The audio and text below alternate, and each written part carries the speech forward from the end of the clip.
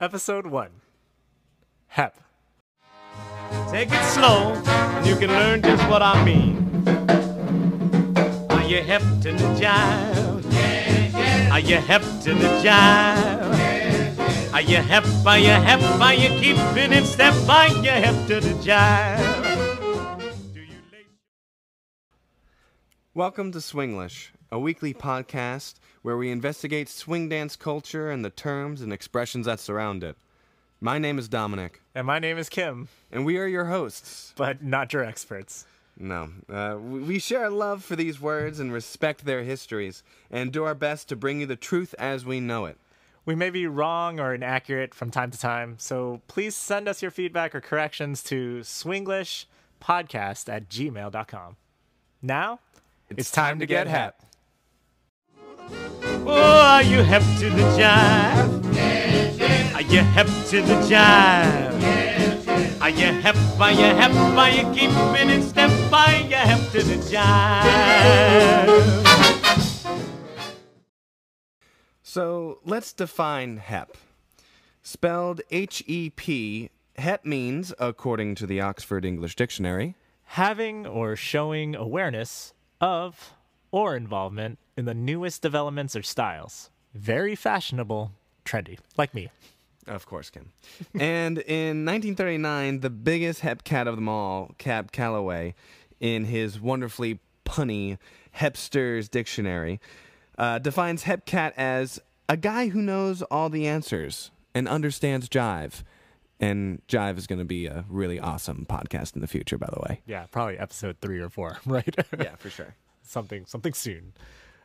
Some synonyms and antonyms for hep could be, I never get this right, accourant? Au courant. Accourant. You have to say it like you have a mustache. I can't grow a mustache. Thanks, Dominic. I'm sorry for bringing it up. Cool. Deaf, Downtown. groovy, Hip. in, Mod. now, Trendy. turned on. With it. And that's it. But pretty much any word that means cool, you can use in place of hep. Now, an antonym would be something such as an L7 or a square. Oh, L7 weenie. I'm not a weenie. I don't Oh, want to be a man. weenie hut junior. I love Sandlot. Yeah. Oh, I referenced SpongeBob. Oh, Different times. yeah. Anyway, more than a synonym, hep can be used interchangeably with the word hip. But before we dive into that can of worms, let's discuss the origins for a little bit.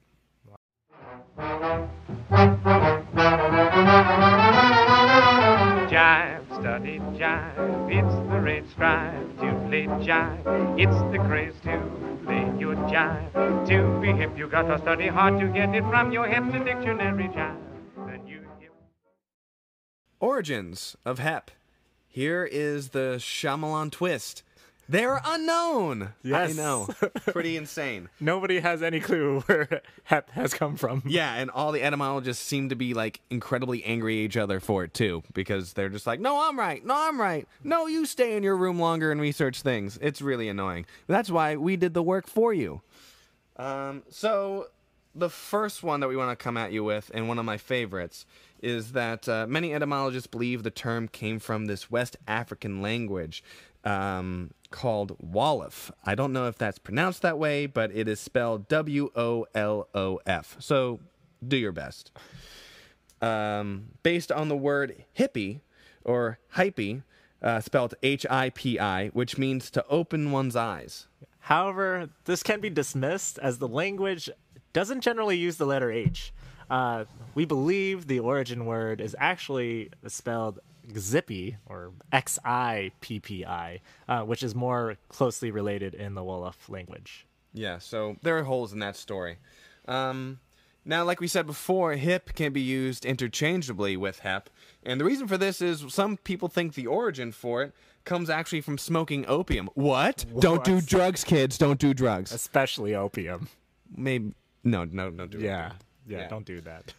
Anyway, this refers to the customary position for smoking opium, which was traditionally on your hip, because you would be serenaded off into a drug-fueled ecstasy of a dream for many, many hours. Not that I've ever done it, and I don't even know how I'm describing it this well. That sounds so nice. Don't do drugs, kids. Okay. Anyway, and because a lot of opium smokers would be part of the counterculture, that it would soon make sense that to call them hip cats or to be hip. Yep. Another reference or origin that we could talk about is one of a soldier. And if you were in a soldier from the 1900s, you may have heard it in a marching chant. Hep, 1, 2, 3, 4. Hep, 1, 2, 3, 4. And as I was thinking about this, I was kind of not really jiving with this idea. Ha, jive. Episode 4, kids. Just because I didn't quite like it as much as the others, but thinking about the marching chant, I mean, marching bands play a huge part to the development of jazz, and with the idea of the drums roaring in and all the instruments, so it totally makes sense that African Americans and baller instrumentalists of the turn of the century would understand the term hep as something to count off before playing their music. So. Yeah. Very rhythmic. I mean, definitely works with the jazz that we know and love from the time. That syncopated idea from the 4 into the hep. Yeah, it's pretty cool. Super dope. And even though all these origins are around and we can't really pinpoint exactly where the word hep came from, we can say that it was first recorded on May 9th, 1903 in the Cincinnati Enquirer. And the first example of the term that we understand it can be found in George Hobart's 1904 novel, Jim Hickey, Story of One Night Stands. Actually, also the name of my autobiography, to be released this summer. Yeah, sorry. Don't ever release that. I'm sorry. It's going to happen. Here's the quote. Say, Danny, at this rate, it'll take about 629 shows to get us to Jersey City. Are you hip? It actually only took 627. Yeah. All right. So we talked about the origins, but we're going to take a quick break and talk about how this term evolved.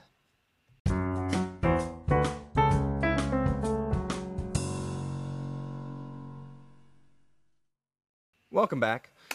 So we've gotten to the origin a little bit, so now we're going to talk about how we still kind of use these words today outside of the swing dance culture. Hep or hip eventually evolved into words today like hippie or hipster. Yeah, in 1947, Harry the Hipster Gibson wrote the song It Ain't Hep about the switch from hep to hip, which we're going to play right now. Great. What a song. So Harry Gibson decided to change his name. He was a jazz piano player, singer, and songwriter who did stride piano and boogie woogie. And he added the term hipster to his Harlem Stage Act in 1944 just to kind of put himself away from the crowd a little bit. Yeah, and in his autobiography, he was said to have coined the phrase on purpose.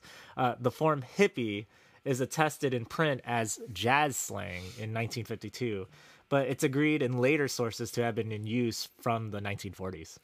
Now, this is really interesting and kind of opened up a whole big box of worms for our research.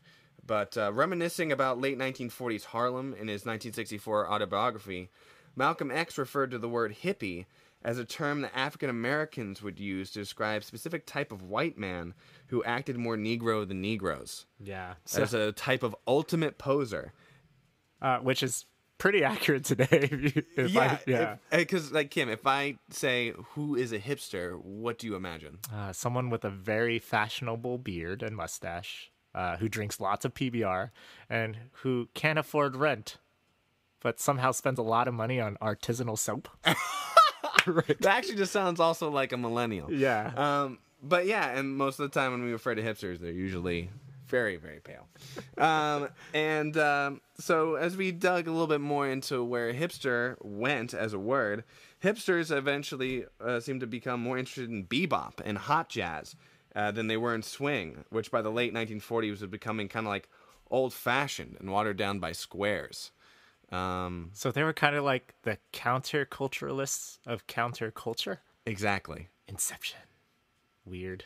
Hipception. Hip session. Yeah, and so as we continue, hipsters were usually like these middle-class white youths seeking to emulate the lifestyle of largely black jazz musicians that they followed. So you can imagine like drummer Gene Krupa and vocalist Bing Crosby and Frank Sinatra were the original poster children of hipsterism. Yeah, Artie Shaw was quoted as saying that Bob Crosby was the first hip white person born in the United States. Damn, high praise. Yeah, High that's praise. that's pretty cool. Not bad. And like the subculture rapidly expanded, and after World War II, there was a crazy literary scene that grew up around it. Jack Kerouac described 1940s hipsters as, quote, rising and roaming America, bumming and hitchhiking everywhere as characters of a special spirituality, close quote. Toward the beginning of his poem Howl, Allen Ginsberg mentioned angel-headed hipsters burning for the ancient heavenly connection to the starry dynamo in the machinery of night. You can't see us, but we're all wearing pageboy caps, and it's very dark in here. Yeah, I'm smoking a cigarette right now. Yes. That And there are so bongos. good. Yes. Oh, we need bongos. We need more bongos in Yes, this we do. podcast. Please send us bongos.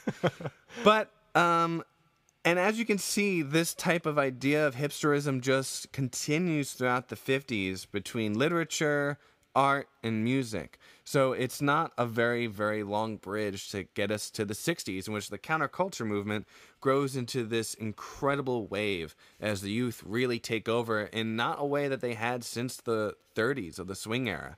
And there we get hippies. Then eventually the 80s happen. And then it's all about money. Yeah. Money, money, money, and then Wall Street kids. So hippies kind of like fall to the wayside. But then money is gone. And now we're in the 2000s. And hipsters make a comeback. Yeah, and nobody likes a hipster. Nobody likes a hipster, Yep. sadly enough. But everyone loves a hip cat. Yeah. So don't call each other hipsters, but call each other hepcats for that really cool, dynamic, awesome term that we all know and love. Exactly. So, what did we learn about being hip? Well, you shouldn't be on your hip. Yeah, don't do drugs, kids. Yeah. You can't really stress that enough. Don't do drugs unless that drug is life and just be high on it. Yeah. Yeah. Okay. And music. Yes, music. Yeah. Yeah. Yay, music. Okay, so join us next week as we discuss our next term, the universal term for every cool person, Cat. meow. And if you have any suggestions for terms you want us to explore or investigate, you can send us an email to swinglishpodcast@gmail.com. My name is Kim, And my name is Dominic. and this was Swinglish, where we ask, are you hep to the jive? Take it slow, and you can learn just what I mean. Are you hep to the jive? Are you hep to the jive? Are you hep, are you hep, are you keeping in step? Are you hep to the jive?